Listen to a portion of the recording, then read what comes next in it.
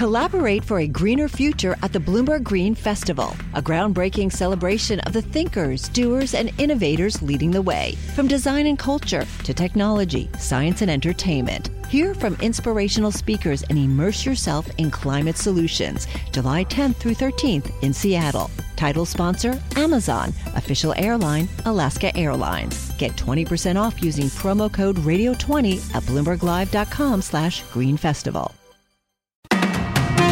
Live from the Bloomberg Interactive Brokers Studios, this is Bloomberg Daybreak for Tuesday, February 14th. Coming up today. Wall Street braces for the latest reading on inflation. President Joe Biden is set to name Fed Vice Chair Lyle Brainerd as his top economic advisor. The U.S. and China consider meeting in the coming days over the balloon incident. And the White House plans to sell more crude from the Strategic Petroleum Reserve. The shooting on the Michigan State University campus has left 3 dead, plus the NYPD arrests the suspected driver in yesterday's deadly U-Haul truck attack. I'm Michael Barr. More ahead. I'm John Stashower in sports. Jalen Brunson's 40 points led the Knicks to their first win over the Nets in more than 3 years. That's all straight ahead on Bloomberg Daybreak. The business news you need to start your day in just one 15-minute podcast. Each morning on Apple, Spotify, the Bloomberg Business app, and everywhere you get your podcasts. Good morning, I'm Nathan Hager. And I'm Karen Moscow. Here are the stories we're following today. We begin with the key inflation report that markets have been waiting for. January's Consumer Price Index is due out at 8:30 a.m. Wall Street time. We get a preview from Bloomberg's Michael McKee. Starting with the good news, headline inflation is forecast to have fallen again in January. But that's because of base effects, the fact that it was higher last year at this time. The bad news is on a month-to-month basis, January prices likely rose at a faster pace. Some things, like gasoline and used cars, rose in price, but the government is also rejiggering its seasonal adjustments and the weight it puts on various sectors. That will give the CPI a statistical boost. Bottom line, markets and the Fed will likely look through the report, anticipating some reversion this month. The Fed doesn't meet again until March 22nd. Michael McKee, Bloomberg Daybreak.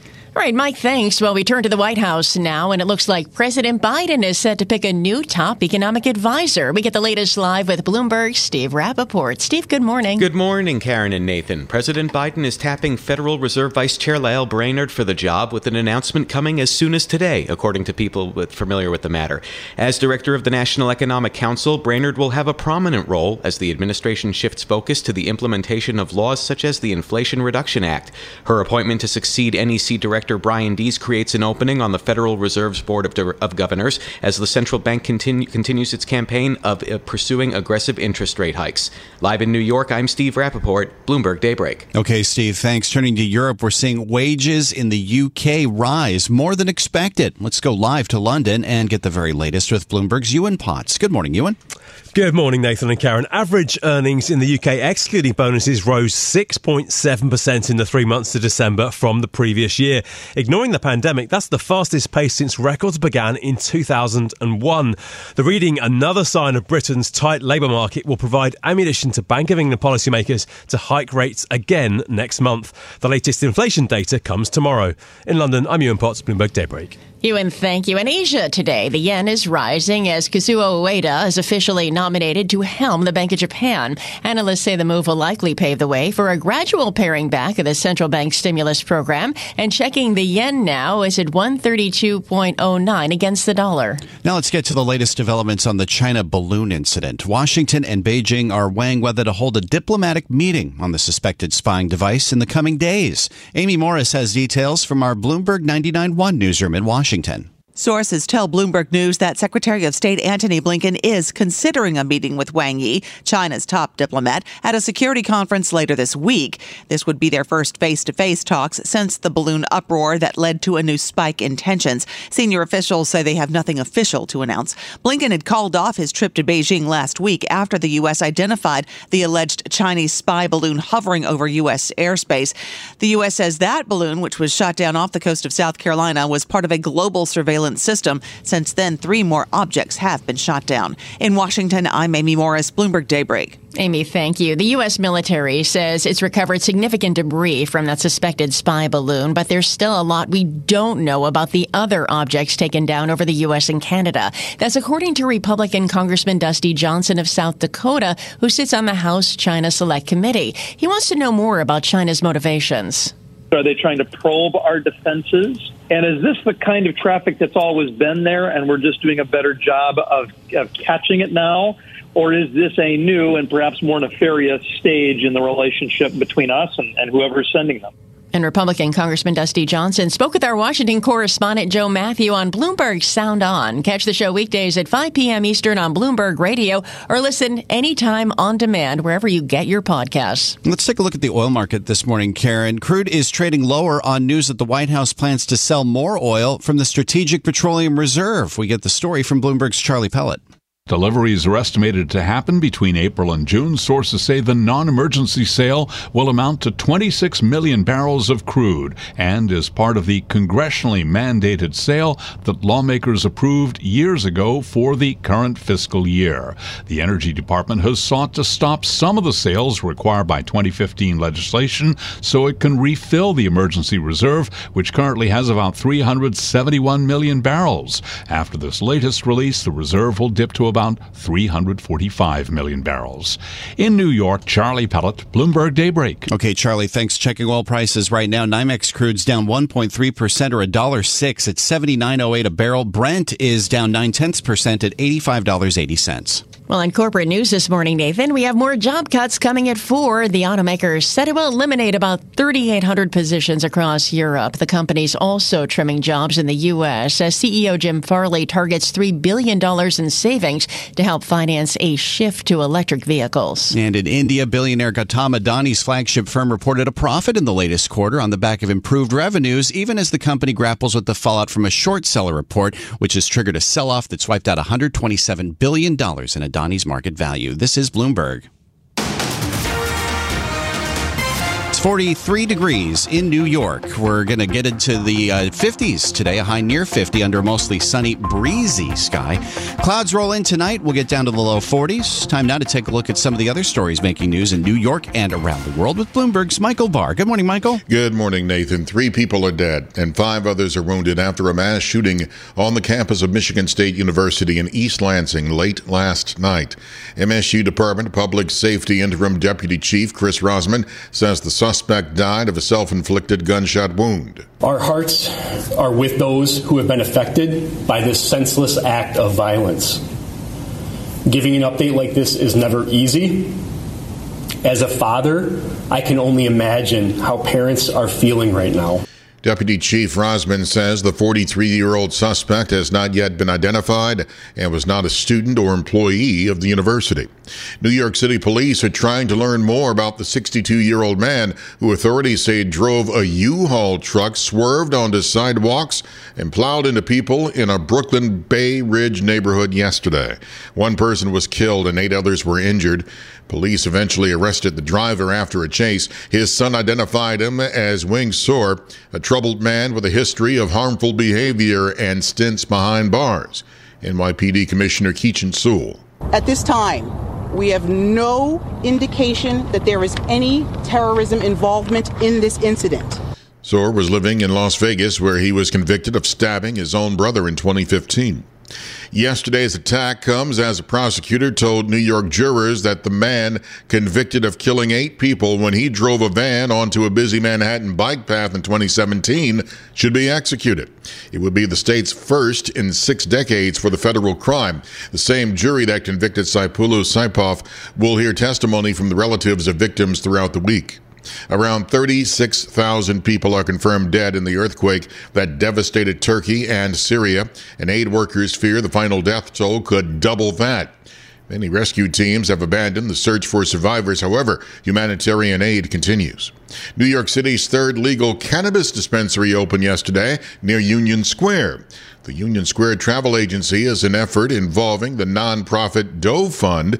More than 50% of the profits will go to the Doe Fund, which provides housing and jobs to formerly incarcerated or homeless people. Global News, 24 hours a day, powered by more than 2,700 journalists and analysts in over 120 countries. I'm Michael Barr. This is Bloomberg Nathan. Thank you, Michael. Time for our Bloomberg Sports Update now. It's brought to you by Tri-State Audi. Good morning, John Stashower. Good morning, Nathan. Been a long time since the Knicks beat the Nets. Got to go back to January of 2020. Pre-COVID was actually the day Kobe Bryant passed away. Since then, 9 straight wins by Brooklyn. All but 2 were in single digits at the Garden. Knicks finally beat the Nets. 124-106. Jalen Brunson again led the way. 40 points. He shot 15 of 21. Made 6 of 9 three-pointers. His former Villanova teammate Josh Hart is already making an impact with his new team. Second game as a Nick. Hart off the bench for 27 points. Spencer Dinwiddie led Brooklyn with 28. Both the Knicks and Nets play tomorrow. It's the final games for them before the All-Star break. Kind of amazing that Brunson is, as of now, not slated to play in the All-Star game, but Boston's Jaylen Brown is currently injured, may need a replacement. As pitchers and catchers get ready to report to spring training, the Mets tomorrow, the Yankees on Thursday. MLB announced the Ghost Runner staying put. The rule was put in back in 2020. The COVID season has remained, will now be permanent, although only in the regular season. Extra innings, starting with a runner at second base. Andy Reid just won a second Super Bowl, was asked about retirement. Look in the mirror and I'm old. My heart, though, is young. I mean, I still enjoy doing what I'm doing. I got asked that 50 times here. And finally, I just go, whatever, man. Whatever. And that's a good friend. Jay Glazer's a good friend. So, I mean, he's probably telling me to get my tail out. I'm too old. But I'm good with what I'm doing right now. So. Glazer had reported on Fox that Reid could retire. Super Bowl ratings out. The audience averaged 113 million, third most watched game ever. John Stashower, Bloomberg Sports. Collaborate for a greener future at the Bloomberg Green Festival, a groundbreaking celebration of the thinkers, doers, and innovators leading the way. From design and culture to technology, science, and entertainment. Hear from inspirational speakers and immerse yourself in climate solutions. July 10th through 13th in Seattle. Title sponsor, Amazon. Official airline, Alaska Airlines. Get 20% off using promo code radio20 at BloombergLive.com/Green Festival. Live from coast to coast, from New York to San Francisco, Boston to Washington, D.C., nationwide on SiriusXM, the Bloomberg Business app, and Bloomberg.com. This is Bloomberg Daybreak. Good morning. I'm Nathan Hager. On a morning where investors may be holding their breath just a bit while we wait for the latest reading on inflation, the Consumer Price Index for the month of January is due out at 8:30 Wall Street time, just a little more than 3 hours from now.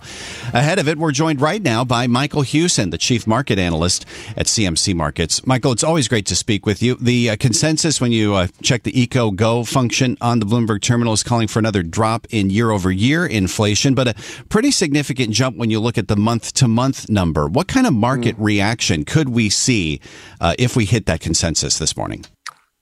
Well, I think the consensus, Nathan, is pretty much priced in. I think what's not priced in is the mismatch that we've seen between bond markets, the dollar, and stock markets since that payrolls report hit the tape.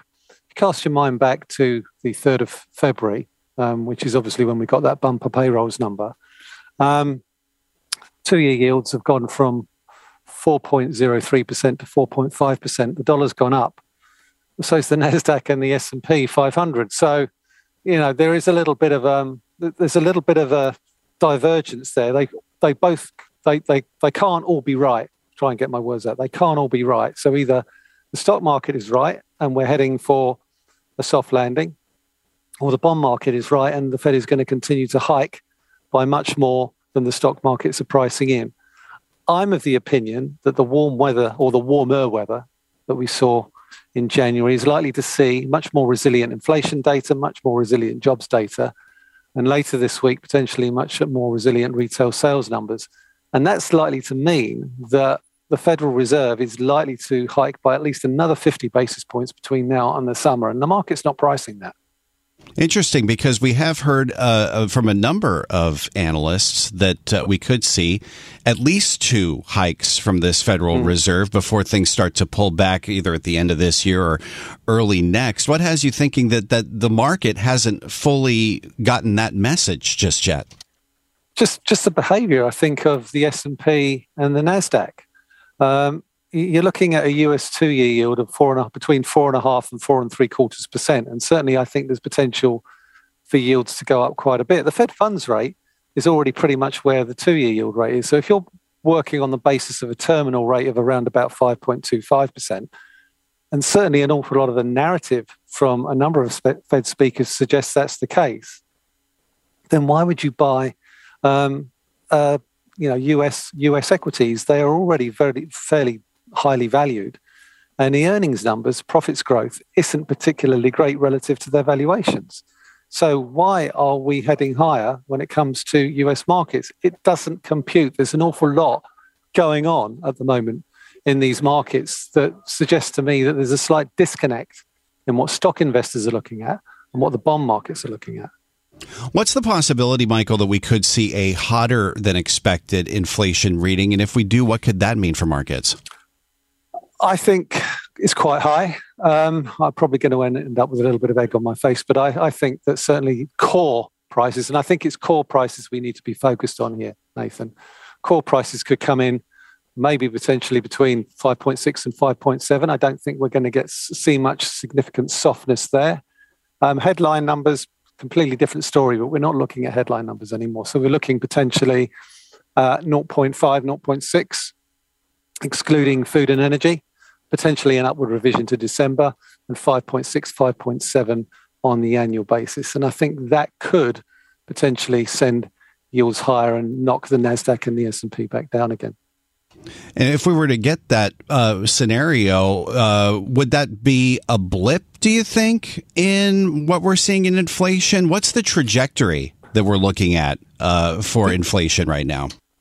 The trajectory is still for a slowdown in the pace of inflation, but it's really about the pace of that trajectory. I don't think anyone disputes that inflation is coming down. It's just that I think markets would like to think that it'll come down as quickly as it went up. And I'm of the opinion that that is unlikely to happen. You've only got to look at what wage growth has been doing, not only in the US, but here in the UK. I mean, average wage growth in the private sector here in the UK is at 7.5%.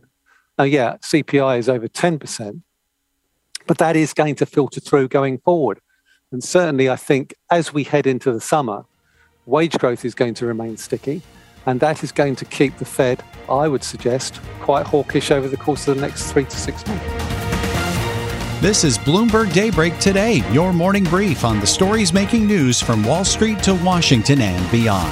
Look for us on your podcast feed at 6 a.m. Eastern each morning on Apple, Spotify, and anywhere else you get your podcasts. You can also listen live each morning starting at 5 a.m. Wall Street time on Bloomberg 1130 in New York, Bloomberg 99.1 in Washington, Bloomberg 106.1 in Boston, and Bloomberg 960 in San Francisco.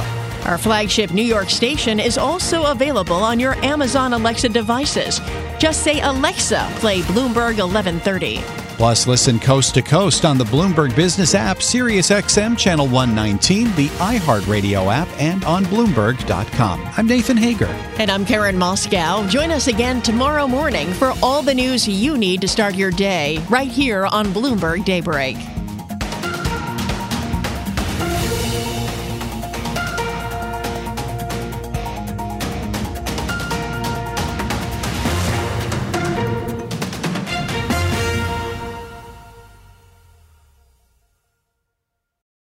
Collaborate for a greener future at the Bloomberg Green Festival, a groundbreaking celebration of the thinkers, doers, and innovators leading the way. From design and culture to technology, science, and entertainment. Hear from inspirational speakers and immerse yourself in climate solutions. July 10th through 13th in Seattle. Title sponsor, Amazon. Official airline, Alaska Airlines. Get 20% off using promo code radio20 at BloombergLive.com/Green Festival.